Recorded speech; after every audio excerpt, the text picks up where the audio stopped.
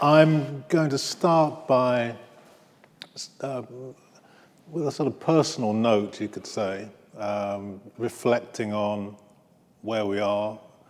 This particular time of the year is, as everybody knows, Black History Month in this country. And I remember when I was young, there was no Black History Month. In fact, when I was young and first became interested in history, there was really nothing that really could be considered, I guess, what people call today Black British history. That's to say, the history of those of African heritage or those of African and Caribbean heritage in this country. So in a sense, I'm a product of that absence, the fact that that history was hidden from me as a young person, as a teenager, growing up in this country.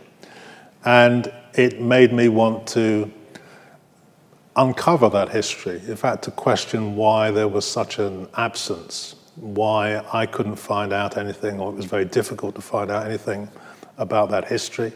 Of course, at that time, the history of Africa itself was, you could say, hidden to some extent. There were well-known professors in this country saying that Africa had no history and so on. And so it was very important for me, growing up, to, if you like, to find evidence that there was such a history.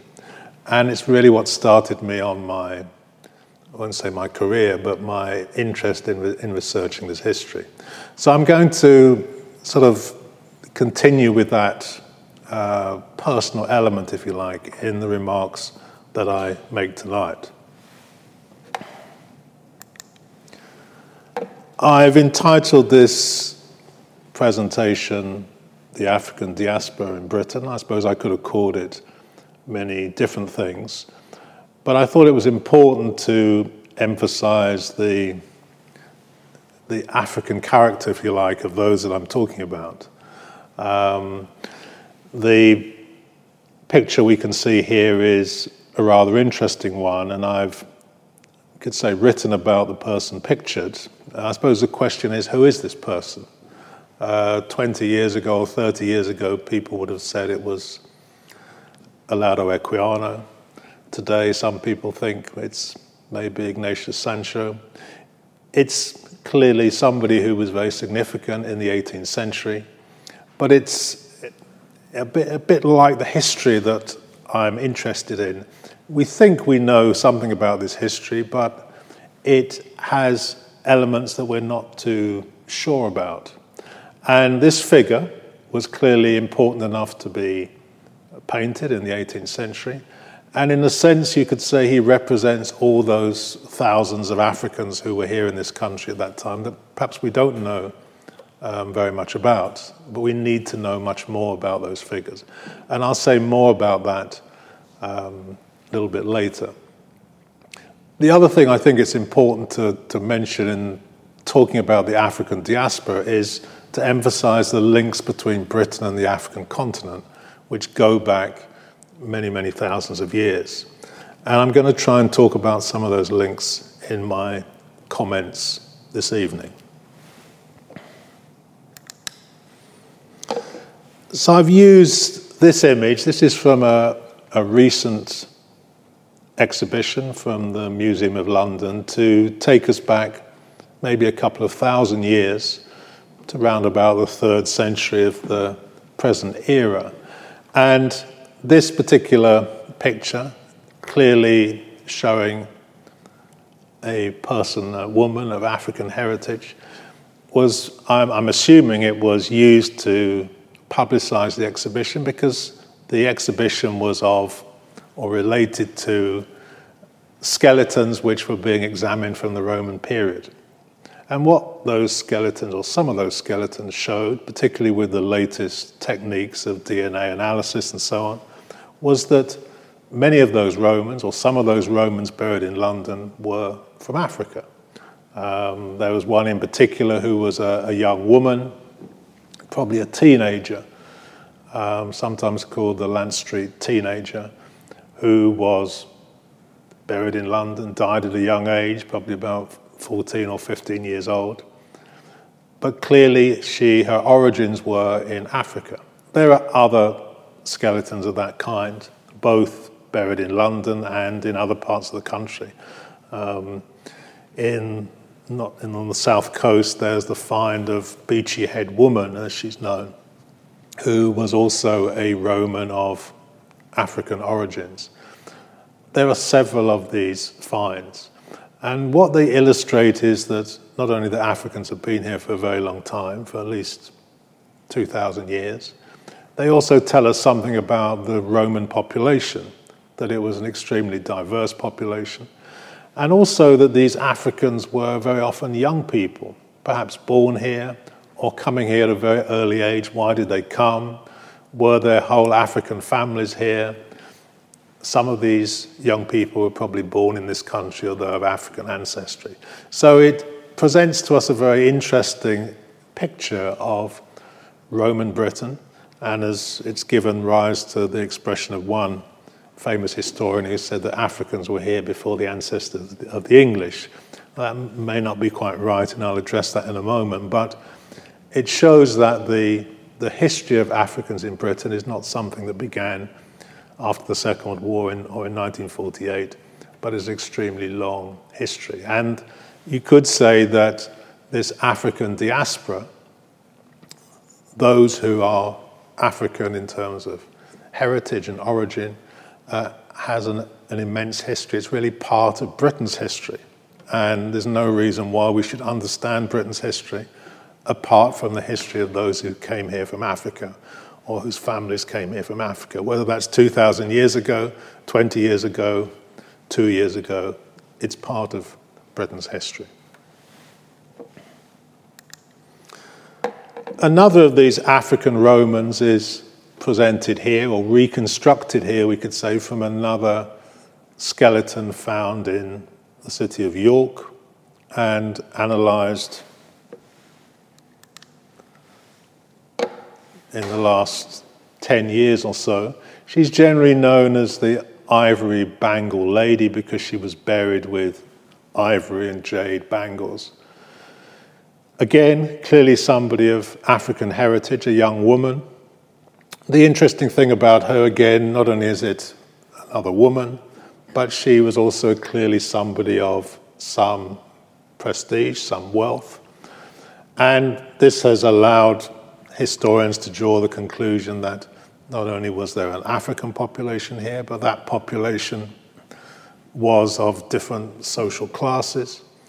Certainly it wasn't a population of those who were enslaved, which would have been the ideas that people would have had about Africans in Roman Britain some years ago. And this is, of course, just one of those Africans who were around in Britain at that time. We could go further by looking at some of the others, people like Septimius Severus, who was not only from North Africa, from Libya, but was actually a Roman emperor who was buried in York, died in York, buried in York in the 3rd century. So at that time, the ruler of Britain, the ruler of the Roman Empire, was of African birth. Or the African governor of Roman Britain, Quintus Lollicus Urbicus, who was probably from what is today Algeria. And it's thought that both Septimius Severus and Lollicus Urbicus were both Berbers in origin, as I said, coming from what is today Libya and Algeria. So if we wanted to understand Roman Britain, it would be very difficult without having some reference to these Africans who were key participants, key personalities. And why should we think of Roman Britain in any other way than it was? That is a diverse, multicultural, if you like, population which existed at that time. So this history tells us a lot about Britain. Not only that Britain has for many, many centuries been a country of immigrants, but that some of these immigrants have come from the African continent.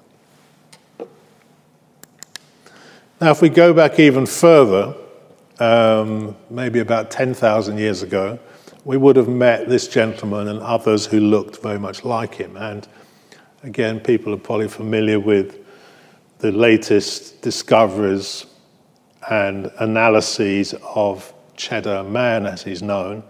And Cheddar Man used to be presented as rather blonde and blue-eyed, and looking blonde and blue-eyed.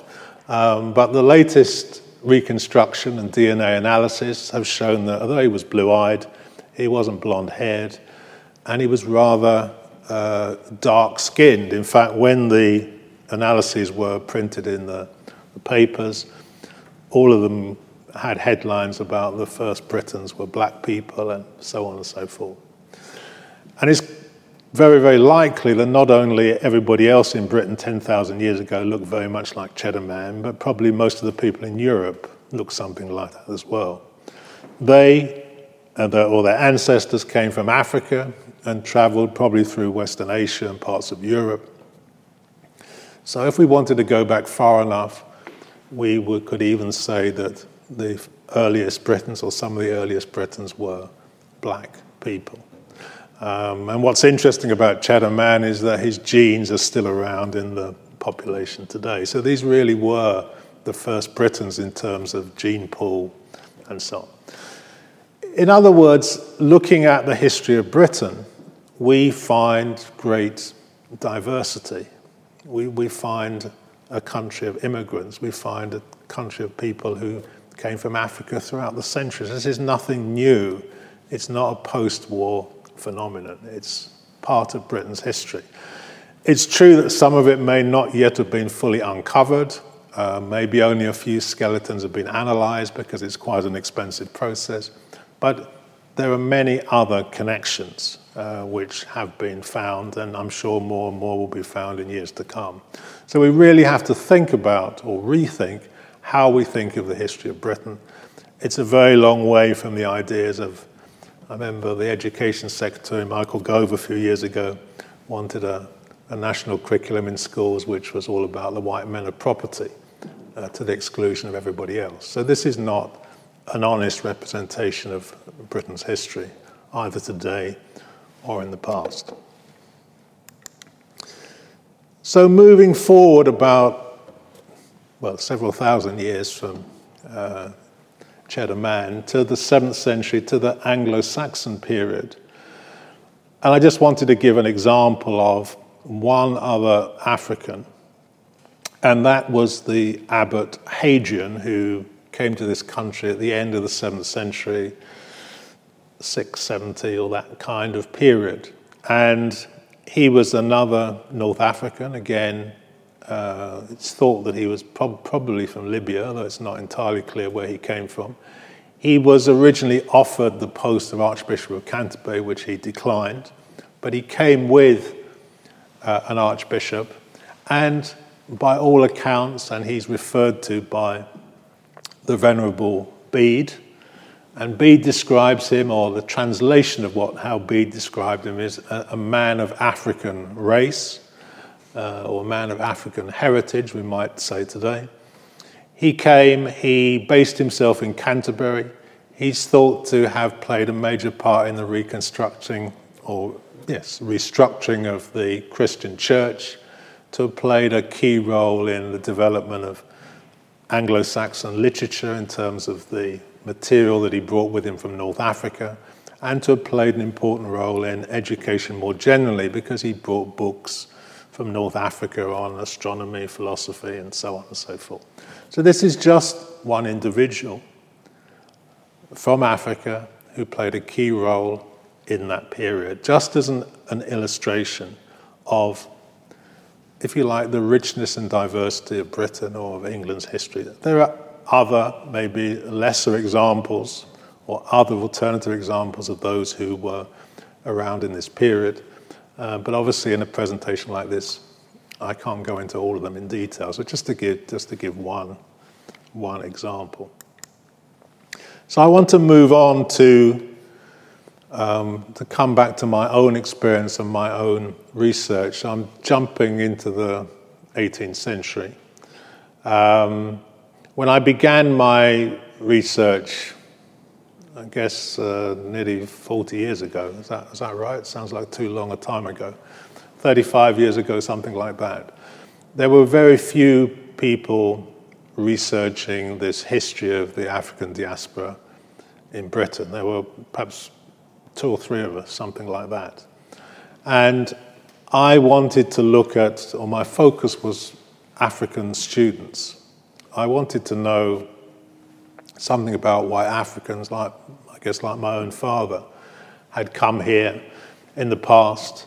I was concerned that a presentation of this history was being given at that time, that it was all post-war, it was all post-1948. It had a kind of Caribbean focus to it, which didn't seem correct or right to me. So I wanted to look at those who came from the African continent as students, at that time just as students. Obviously my interest widened as the years went on. I was particularly interested to look at the period before the Second World War. I was also interested to know how they dealt with the kind of problems that I'd encountered myself, problems of racism and so on, and of course how they dealt with problems of colonialism and other challenges of that kind. So I was interested in the political activities, the political organizations of Africans in general in this country. And my research took me back well beyond the 20th century, although I focused on the 20th century. It took me back to the 18th century when it became almost fashionable for well-to-do, wealthy Africans to send usually their sons to Britain to be educated. And this is an example of one of those sons who was sent from West Africa to Britain as a student. But his example tells us much more about the relationship which existed between Britain and West Africa at that time. His name was William Ansah. He came from, I guess, what is today a part of Ghana. His father was engaged in the business of human trafficking, which many people will know in the 18th century was the business of Britain. It was the main activity, the main commercial activity, financial activity of Britain. At that time, Britain was the world's leading human trafficker, and human trafficking was a kind of raw monopoly, essentially, but it was integral to every economic activity in Britain at that time. So William Ansah was the other side of that relationship, if you like. He was the son of an African human trafficker, and this human trafficker wanted William to come to Britain to learn useful things for that business. Unfortunately, on his way here, he was put in the care of a rather unscrupulous person who decided to kidnap him and traffic him and sell him as a slave. And this is what he did, and William was enslaved and taken to Barbados. And eventually his father got to hear about this, and his father wasn't impressed with the irony of the situation, let me put it that way. And he said to his business partners, the Royal Africa Company, that if my son is not returned to me immediately, until my son is returned to me, there will be no more human trafficking from my particular part of the coast of West Africa. So clearly this was a great problem. So the Royal Africa Company sent its envoys to Barbados. They found William. They brought him back to England. They allowed him, or they helped him to stay. He actually stayed in the house of the president of the Board of Trade, who was the government minister responsible for human trafficking at that time. They took him to the opera, took him to the theatre, took him to the tailors, brought him this nice suit of clothes. A little biography was written about him, his portrait was painted, and after a holiday of a couple of months, he was taken back to his father in West Africa, and his father thanked the Royal Africa Company, the British government, and said, right, now human trafficking can recommence again.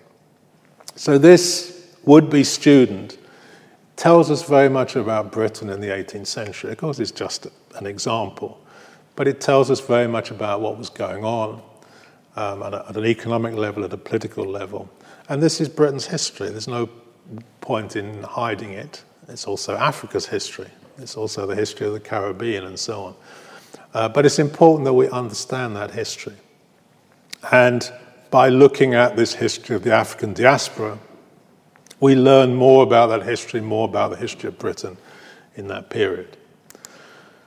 Now, of course, there were many other Africans in Britain who had a slightly different experience to William Ansell, because there were many hundreds, probably thousands of Africans here in the 18th century who were in a position of servitude, of essentially of slavery. And what we know about those Africans is that many of them engaged in the political activity of self-liberation. They absconded from their owners, they ran away. And here we see, I've represented here a kind of typical wanted poster from that period. This one is, you could say, is from an honest owner, because the owner tells you that somebody has run away. Those who were dishonest would just say that they'd lost a person, a man or a woman or a child.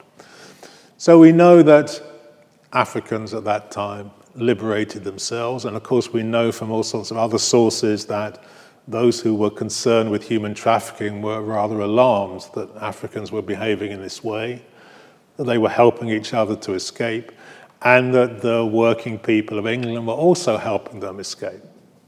So again, looking at this kind of history tells us, again, something about the history of Britain, that, of course, some people were very interested in human trafficking and maintaining it, but other people were opposed to it and acted to support those Africans who found themselves enslaved in this country.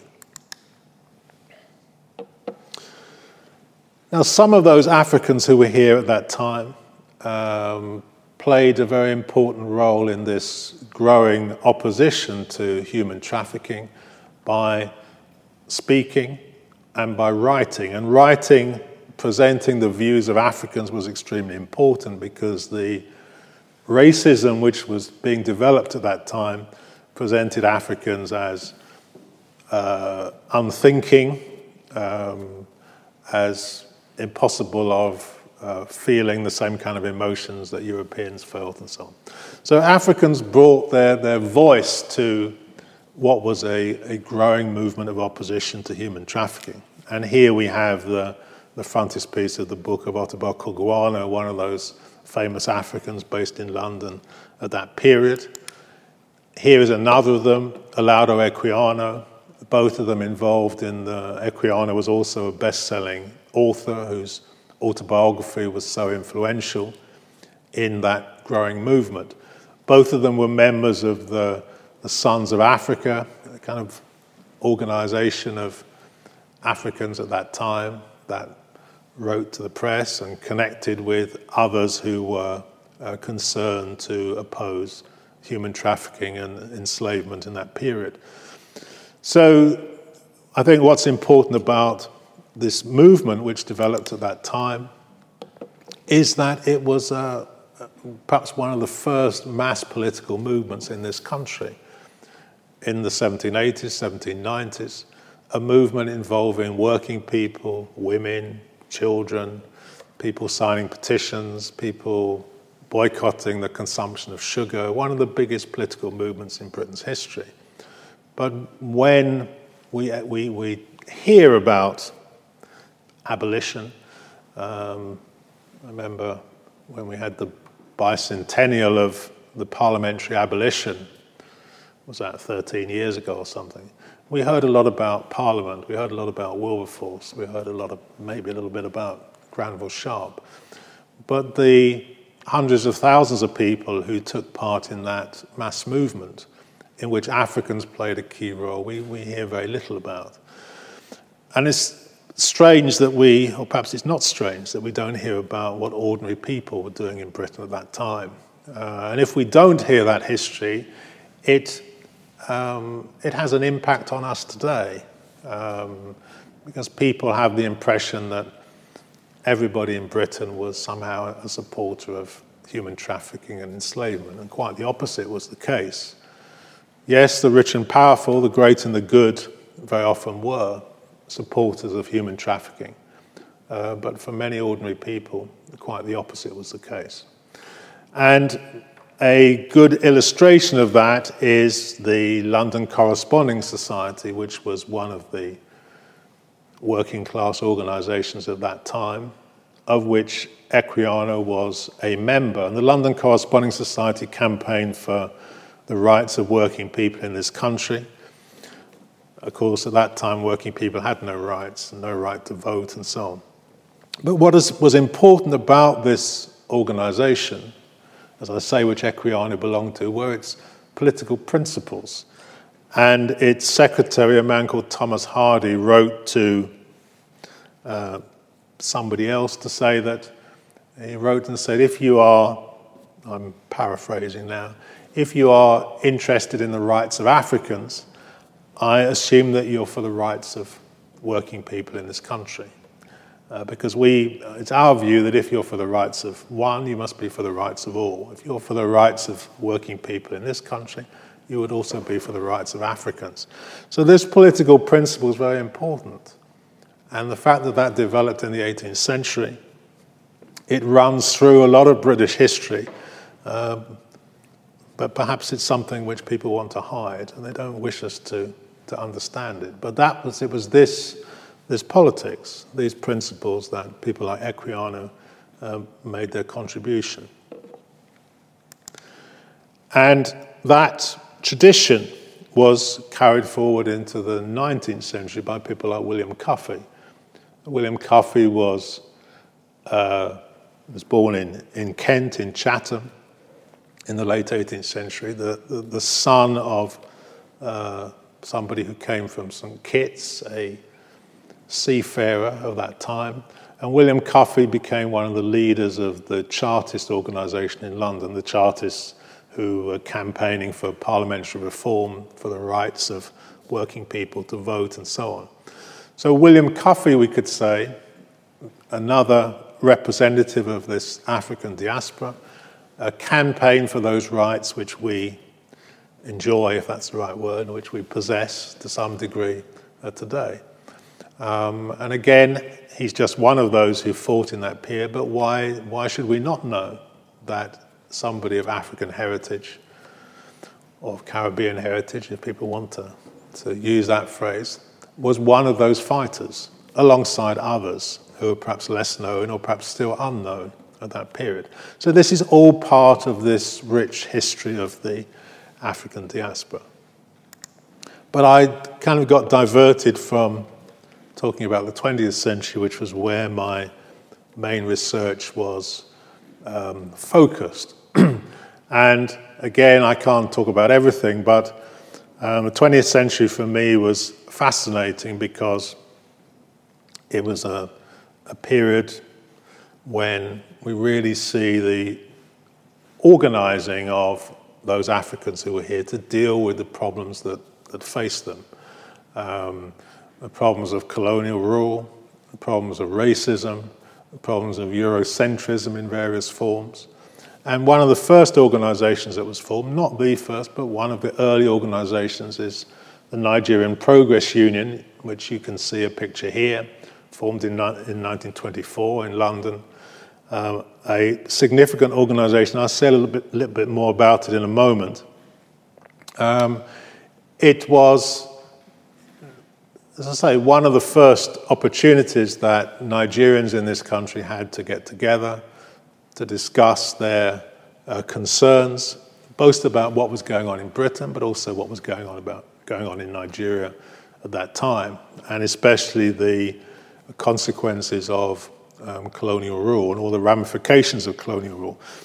One of the aspects of colonial rule they were concerned about was education, because in colonial Africa at that time there were no universities. So if you wanted to study to be a professional of any kind, a doctor, or engineer, a lawyer, you would have to come to Britain or to come to some European country or the US, because no university education and very little secondary education existed under colonial rule. So one of the things they were very concerned about was how to develop education in that period. Now, some of them involved in the Nigerian Progress Union then became involved in a much bigger and more long-lasting organization, the West African Students' Union. And as I began studying these organizations, it became obvious that this wasn't just a study of British history or even of African history, but it was an international history because it had so many international connections. And here you see them pictured in the probably 1934, 1935 in Camden. They'd already established their hostel with money that they'd raised in West Africa. And sitting in the middle of them, we can see Paul and his lander Robeson. Paul Robeson, the famous African-American actor, singer, political activist, communist, who was the patron of the West African Students' Union. And he later wrote that he discovered Africa in London. And the reason is because he was around all of these Africans, not just students, because he also knew African workers. So this interest that I had in the African diaspora in Britain led me into lots of other avenues and research interests because they were all interconnected. This is the paper of a later organization which grew out of the West African Students' Union. It's called the Committee of African Organizations. It's formed in 1958, a very, very important organization. It was, what can we say? It was the organization which founded the anti-apartheid movement in Britain. It was involved in the beginnings of the anti-nuclear movement, took part in the Aldermaston marches. It was involved in the aftermath of the Notting Hill riots, as they're called, of 1958, and the racist murder of Kelso Cochrane. In fact, they were the leading organization involved in organizing the funeral of Kelso Cochrane. Later, they invited Malcolm X to Britain to come and speak at their Congress. And one of their leading members went on to be one of the kind of pioneers of what became the Black Power movement in this country. So just looking at this one aspect of, as I say, the history of the African diaspora in Britain led me into so many different avenues and aspects of history, both of British history and of other history. I mentioned a few moments ago the Nigerian Progress Union, but I forgot to mention the Nigerian Progress Union was jointly founded by this woman who was a Jamaican, Amy Ashwood Garvey, the first, I should say, I was going to say the first wife of Marcus Garvey. Maybe I should say that, she was the first wife of Marcus Garvey. But she was an extremely important political activist in her own right. In Britain from the 1920s to the late 1950s at least. She was involved in all kinds of organizations. She owned a restaurant in New Oxford Street. She had a nightclub in Carnaby Street. She was an impresario. She was involved in so many things. And again, she also is part of this rich history with so many connections in the United States, the Caribbean, and elsewhere. And she was also involved in organizations like the International African Service Bureau, whose publication is shown here, an organization established in the 1930s concerned with opposition to colonial rule in Africa, but also elsewhere in the world, organized by people like George Padmore, Isaac Wallace Johnson, Amy Ashwood Garvey, and many others, and also connected with the students that I was concerned about. So I found that these students were not just organizing on the basis of being Africans, but alongside others in the African diaspora from the Caribbean and from elsewhere. And of course, they took up all the key problems of the day. And here we see a photograph from Cardiff in Wales of an anti-war demonstration. This is probably almost certainly a demonstration of communists or those sympathetic to communism in that period, concerned about the growing fascism as you can see there, a banner remembering the fascist invasion of Ethiopia and calling for collective security at that time, which was the policy espoused by the Soviet Union to prevent the further development of fascism during that period. So the history of the African diaspora in this country is, of course, part of the history of Britain at that period. It shows that Africans, those of African heritage, were as concerned about all the burning issues of the day, the rise of fascism, the prospect of war, as anybody else in the country, and took a leading role. It shows us British history in all its diversity, if you like. And then, of course, these African students that I was interested in were also involved in the Pan-African movement, and I took a particular interest in the fifth Manchester Pan-African Congress in 1945 and researched and wrote about it, but African students were involved in all the previous the four Pan-African Congresses preceding it, as well as the Pan-African Conference, which was organized in London in 1900. We can almost say that Pan-Africanism was I'm sure my friends in the US will, and also in Africa will pardon me if I say this, but it's almost like a British development that Pan-Africanism developed in Britain to some degree. But what is important is the significance, I guess, of this Congress was that it signaled that those in the African diaspora, not just in Britain but elsewhere, were determined to rid themselves of colonial rule and would unite with others to achieve their aims. And one of the interesting things about this Congress is the internationalism of its political orientation. The placards along the wall deal with questions of anti-Semitism, what's going on in Palestine, the question of oppressed people of all countries uniting for their liberation. And the placard in the corner is a quote from Karl Marx: "Labor in the white skin cannot emancipate itself while labor in the black skin is enslaved." And in fact, just before this Congress, which we're celebrating the 75th anniversary of this year, or last week, just before this Congress, there were similar congresses, not just of those of African heritage, but involving those of Indian, Sri Lankan, Burmese, and so on, heritage as well in this country. All of those who were suffering and oppressed by colonial rule in this country. And of course, they were part of a wider anti-colonial movement in this country, and organizations like the League Against Imperialism and so on. So this, again, is a very important aspect of Britain's history, which I guess when you study the African diaspora, it's impossible to ignore this, which is also very often a hidden history. But it's very important this history should be presented to the world, and particularly to young people. I know the Prime Minister last week was saying we should be proud of Britain's history, but which history is he talking about? The history of colonialism and human trafficking? I don't think so. But certainly the history of those who organized and campaigned against human trafficking, against colonialism, for the rights of ordinary people. That's very, very important.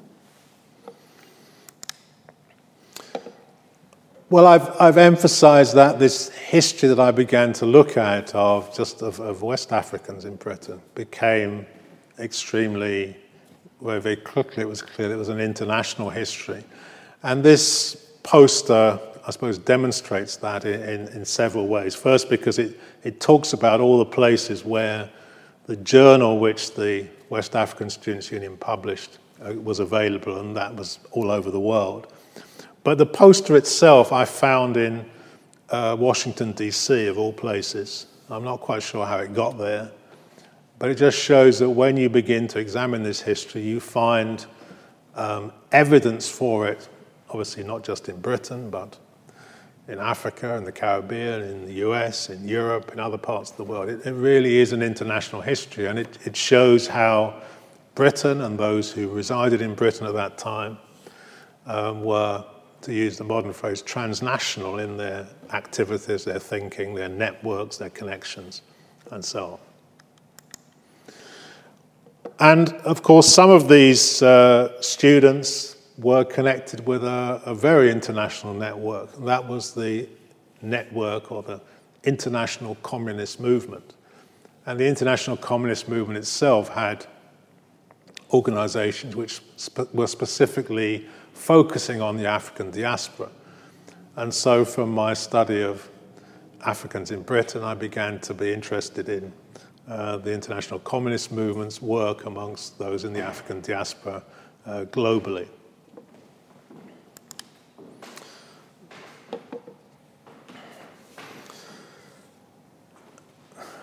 It's difficult to talk about all the individuals that came into my view or came up in my research. And then whoever I mention, I'm going to leave out many important ones.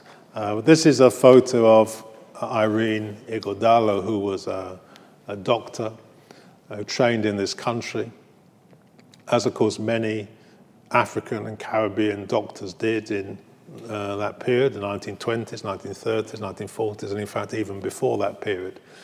She was also involved in the West African Students' Union, West African Women's Association, which was established at that time. But I've also presented her because she represents many other women who we don't have pictures of, who were very, very important in these movements that I was interested in. And going back to 1900 and the Pan-African Conference, which was held in London at that time, we usually associate that, or we used to associate that very much with a man called Henry Sylvester Williams, who was a Trinidadian lawyer based in Britain at that time. But further research has now shown that, in fact, the African Association, which he and others established in 1897, was inspired and led by a woman, an African woman named Alice Kinloch. So we could say that the modern Pan-African movement was inspired and initiated by an South African woman who happened to be visiting this country. And in fact, she was visiting the country in order to campaign about the plight of her compatriots, workers in South Africa. Well, yes, again, there are many interesting figures. I just included Bandeli Omoniyi, a Nigerian student, because he was one of the first people that I ever wrote about. This is 30 years ago, something like that.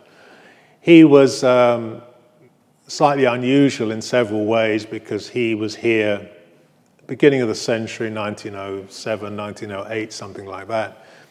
He was unusual in the sense that many African students in that period came from quite wealthy backgrounds, but he didn't. He'd managed to come through ways I won't go into at the moment.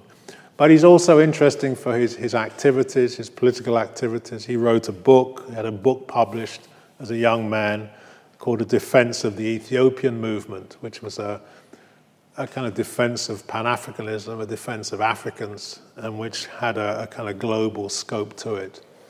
He had a very interesting history, and again, showing us something about the transnationalism of the African diaspora, and because he ended up in Brazil, and in fact died in Brazil at the age of 27, so not long after this photo was taken. Of course, there are all kinds of connections between Nigeria and Nigerians and Brazil, which I haven't got time to go into tonight. But again, this history of the African diaspora in Britain is just such a rich history, taking us into all kinds of avenues and interesting paths. This gentleman is Ladipo Solanke, another Nigerian who was the founder of the Nigerian Progress Union, the West African Students' Union. a very influential figure, and one of those kind of key figures which emerged from my work on in the 20th century. He was a campaigner for over 30 years for the rights of Africans in this country against colonial rule. There's so much could be said about him, but just to perhaps bring him to people's attention, if he's unknown. He was also one of those, he was the Secretary General of the West African Students' Union and was involved in fundraising activities in West Africa in order to provide the first hostels which these West Africans established in London. Because, of course, at that time, racism in this country was legal. There was what was called the colour bar, which meant it was very difficult for Africans, other people of African heritage, to find accommodation, all kinds of problems. So the students decided they needed their own place. And they also needed a place to discuss their political activities. And so they established their own hostel. Eventually they had about 3 throughout London. And my research has also brought me into knowledge of these very fascinating figures, some of whom were not just political activists, but also communists. And so the people like Desmond Buckle, who was from what is today Ghana, but spent most of his life in Britain, was a lifelong member of the British Communist Party. Len Johnson from Manchester, the famous boxer, also somebody who was a victim of the colour bar, because at that time, if you were not of pure European descent, you could not compete for a British boxing title. So he was probably the best middleweight boxer in Britain, but he could never compete for a British title. But he devoted himself to trying to earn a living from boxing, but then also was a political activist, a campaigner against the colour bar, communist in Manchester. And then there are those who were brought into our history of the African diaspora in Britain, like Claudia Jones, deported from the US, and known for her activism in the 1950s, the development of the West Indian Gazette, and all sorts of other activity, and very much connected with the Committee of African Organizations that I mentioned earlier. So this history is so broad, it's very, very difficult to present it, and I'm a bit conscious of time already, so I'm just going to go very, very quickly. This is another picture of West Africans in Camden, the West African Students' Union hostel, and I've already explained something about the union that was based in Britain, very, very active in Britain, but it was also based in West Africa. It had its branches throughout the 4 British colonies in West Africa, which meant that it was, again, a transnational organization. It organized in both places. And if something happened in Lagos, somebody would send a telegram to the WASU headquarters in London. Here in London, there would be some sympathetic MPs. They would pass the message. And the next day, there would be a question in the House of Commons, what's going on in Lagos, much to the consternation of the Colonial Office. So this history, is this African history? Is this British history? This is the history of the African diaspora, which knows no boundaries, you could say, no borders. Okay, so I wanted to end by talking about the post-war period very briefly, and I mentioned that when I started my research and my interest in the history of the African diaspora, one of the things I was concerned about was that this history was too often presented as something which happened after 1948. And I guess that's still true today, because there is a kind of Windrush fixation, as if Windrush was the start of everything. Of course, Windrush is very interesting. It wasn't the first boat to take ex-servicemen back to the Caribbean, or the first boat to bring ex-servicemen and others from the Caribbean back to Britain. There were others. The Windrush was filmed and has then taken on kind of mythic proportions. And the idea which everything starts from there, and everything has a kind of Caribbean slant to it. And it's amazing how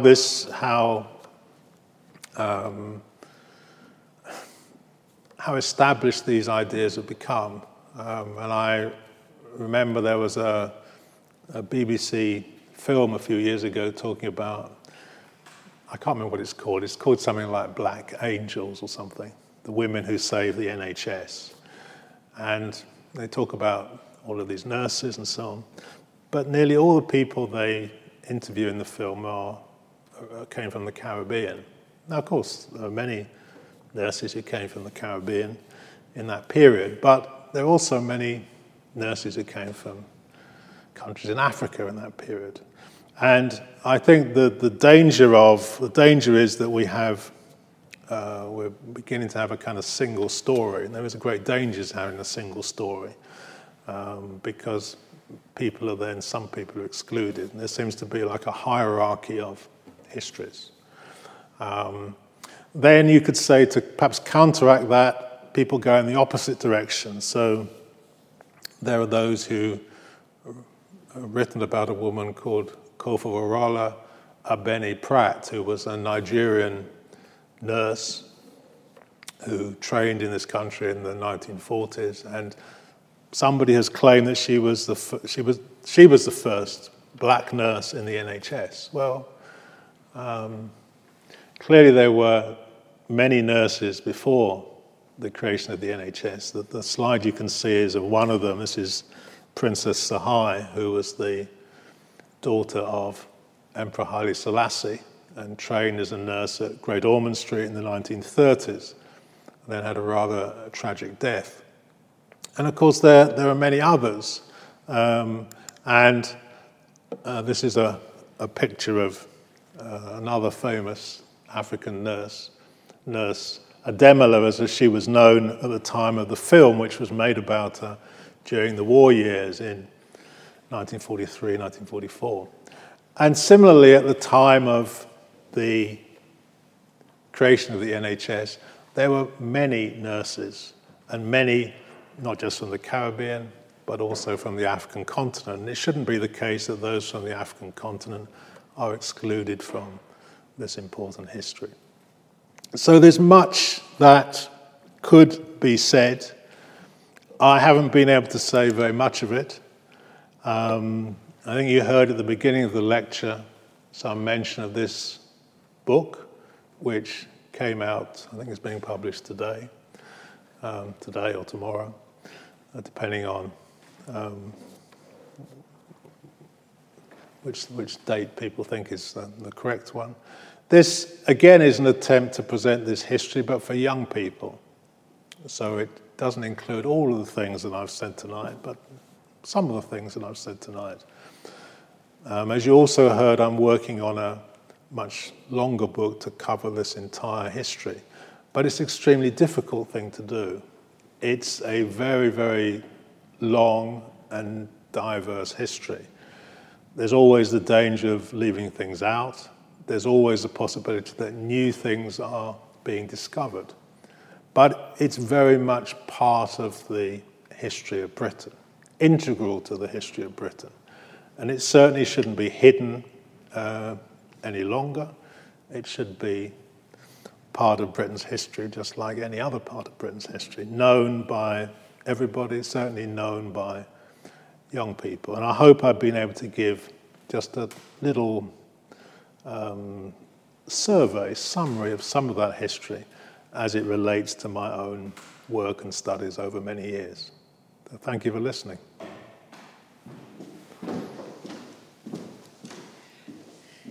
Professor Addy, thank you for that really interesting lecture. We do have a few questions from the audience. In fact, we have quite a few questions from the audience. I don't think we'll be able to get through all of them, but we'll give it a go. One of the most popular questions I think you addressed near the end of your lecture, and this was, would you prefer to see Black history taught as a separate or an integrated part of school history? I would prefer that it was taught as an integrated part of school history.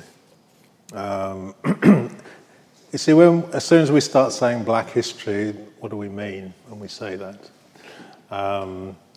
Do we mean the history of Africa? Do we mean the history of African diaspora? It's quite a broad question. But the important thing is that our young people should learn about history so that they understand the world in which they live. So they need to understand the relationship between Britain and Africa, or Britain and the Caribbean. They need to understand that Britain has always had this diversity, has always been a country of migrants, that Africans have played an important role in that history, just as in the history of Europe, or the history of... they shouldn't grow up with the idea that Africa has no history, or that Africans have never contributed anything. So we have to have a history, whether in schools or universities, that gives people an understanding of the world in which they live, not a one-sided history which only focuses on the white men of property or some other minority. Thank you. One of the audience members has said, I note Professor Addy is studiously referring to human trafficking rather than slavery. I understand the reasons behind this, but I was wondering if he thinks this is a general if he thinks this is a general change of terminology that we should be pursuing. That's a difficult question. I think that we should speak of it as it is, with probably terms that are meaningful for us today. It certainly was human trafficking. If we talk about, in previous years, of course, people talked about the slave trade, and of course there was a transaction going on of sorts, but essentially it was human trafficking, which today is generally considered a crime.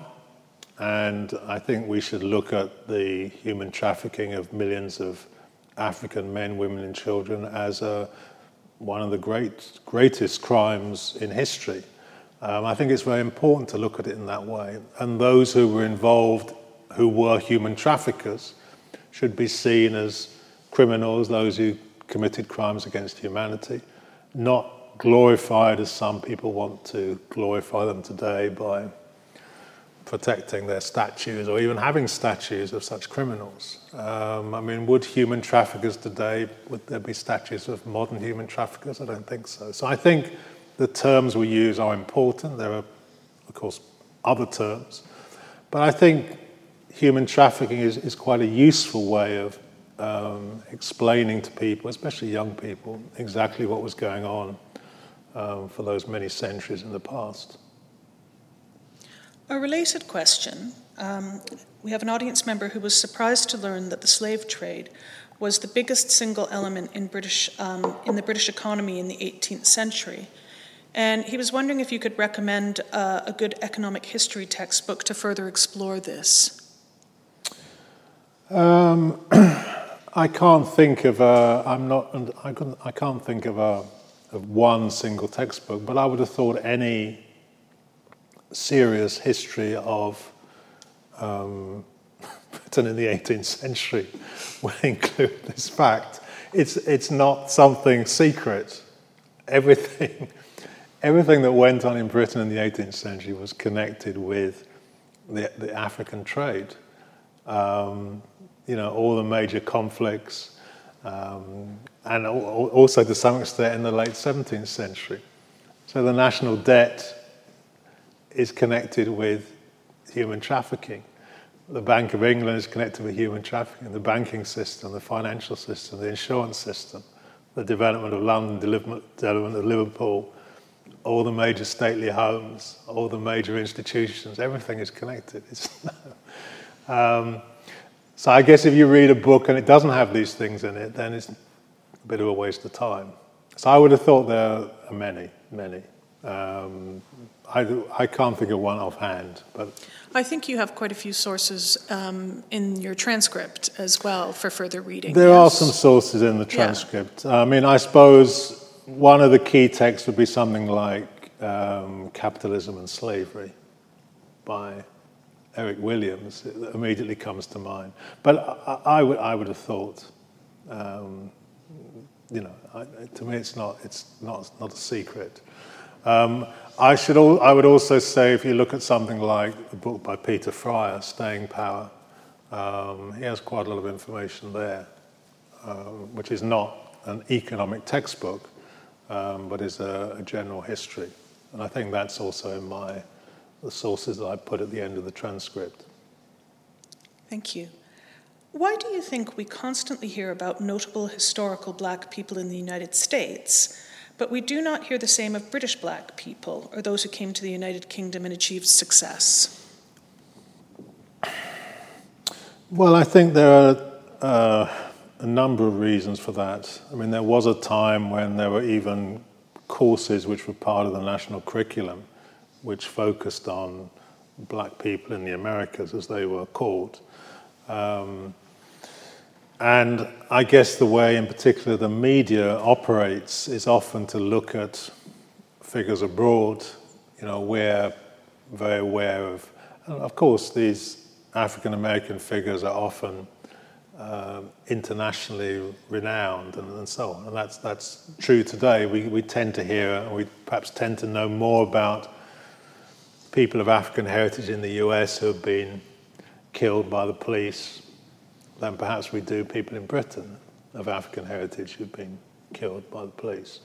That's the way the media often works. And I think in the past it's also a way of, particularly the media in Britain, looking at the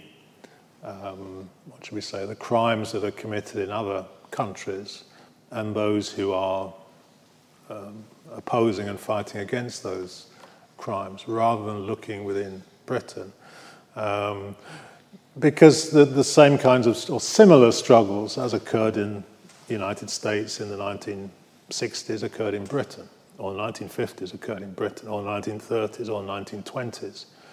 Racism was just as prevalent here in terms of the size of population and so on. Racism existed here just as racism existed in the United States. So there's no reason why we shouldn't look here. But at the same time, there's a much greater development of that history in the United States. We still need more people to be working on this history here. And we have a problem that's not really the case yet. And the school curriculum, the university curriculum is still rather Eurocentric. And we need to do much more to encourage much more research in this history, on this history in this country. Professor Addy, you've referred to the history of the African diaspora as a hidden history. Do you mean deliberately, and if so, by whom? I think it is, yes, it's deliberately, has been deliberately hidden or obscured. And this is part of the Eurocentrism which we have to, deal with in this country, that it's been considered unimportant. I think I gave the example of the history of Africa. So Africa is the world's second largest continent. It's the birthplace of the whole of humanity. It has a history dating back. It's the history where the first states existed, where the first of many things existed. But we have learned professors only a few years ago saying Africa has no history, or learned French presidents saying nothing ever happens in Africa. So there's this dismissal of the history of Africa, and therefore also a dismissal of the history of those of African heritage, of the African diaspora. This is unimportant. I gave the example of the former education minister, Michael Gove, who just a few years ago was proposing a national curriculum which excluded nearly everybody, apart from white men of property. So that's not a deliberate act I don't know what is. So yes, we're battling against that and the kind of inertia that goes along with it, that these things are unimportant. Why does it matter? But as I've said, presenting the history as it is in a way that relates to us today, helps us understand the world today, helps us understand our place in it, reflects who we are. That's the kind of history that is important, and that will necessarily include many of the things I've spoken of tonight and many things I haven't had time to speak about. Will show the role of those of African heritage as well as those of Asian heritage. It will show history and its diversity, its interconnections, and that's what we need to see. And a final question, it's actually a combination, a few people have asked about this, about your view about the proposed closure of the Institute of Commonwealth Studies and the potential impact on teaching and research. I don't know. I don't know what to say about that. I think, again, this is a reflection of the way the education system operates very often, particularly in higher education, that, as I've just indicated, those aspects of history which are seen to be less important are terminated. You know, in my own experience, I used to teach on a course at a university I won't name, which concerned itself with people of African heritage, the history of people of Asian heritage, and so on. It was closed down. So there are many examples, and I think that I'm not entirely sure exactly what teaching the Institute of Commonwealth Studies does, but I think, of course, it's important that these centres which specialise in the history of Africa or other parts of the Commonwealth, that everybody supports their existence. I don't know all the reasons behind, but as I say, usually it's a question of resources. But what needs to be thought about is that the whole question of education and enlightenment is not just a question of what makes money or what doesn't make money, but what is required to enlighten the citizens of this society. So it also points to the question of who makes the decisions about what is required, what kind of education, what kind of curriculum, what kind of institutions we need. And often that decision-making power is in the hands of a very few people, and most of us have no say. And I think that these kinds of occurrences point to the need for a different system of decision-making about these important questions. Professor Addy, thank you very much. Thank you for a wonderful, interesting lecture, and also for your generosity in answering so many questions. We haven't been able to get to them all, and I do apologize to those audience members who have asked questions. But please join us for the next lecture in the Black History Month series, which is happening next week. I believe that this has been highlighted in the chat for you. Once again, thank you very much, and thank you for coming tonight.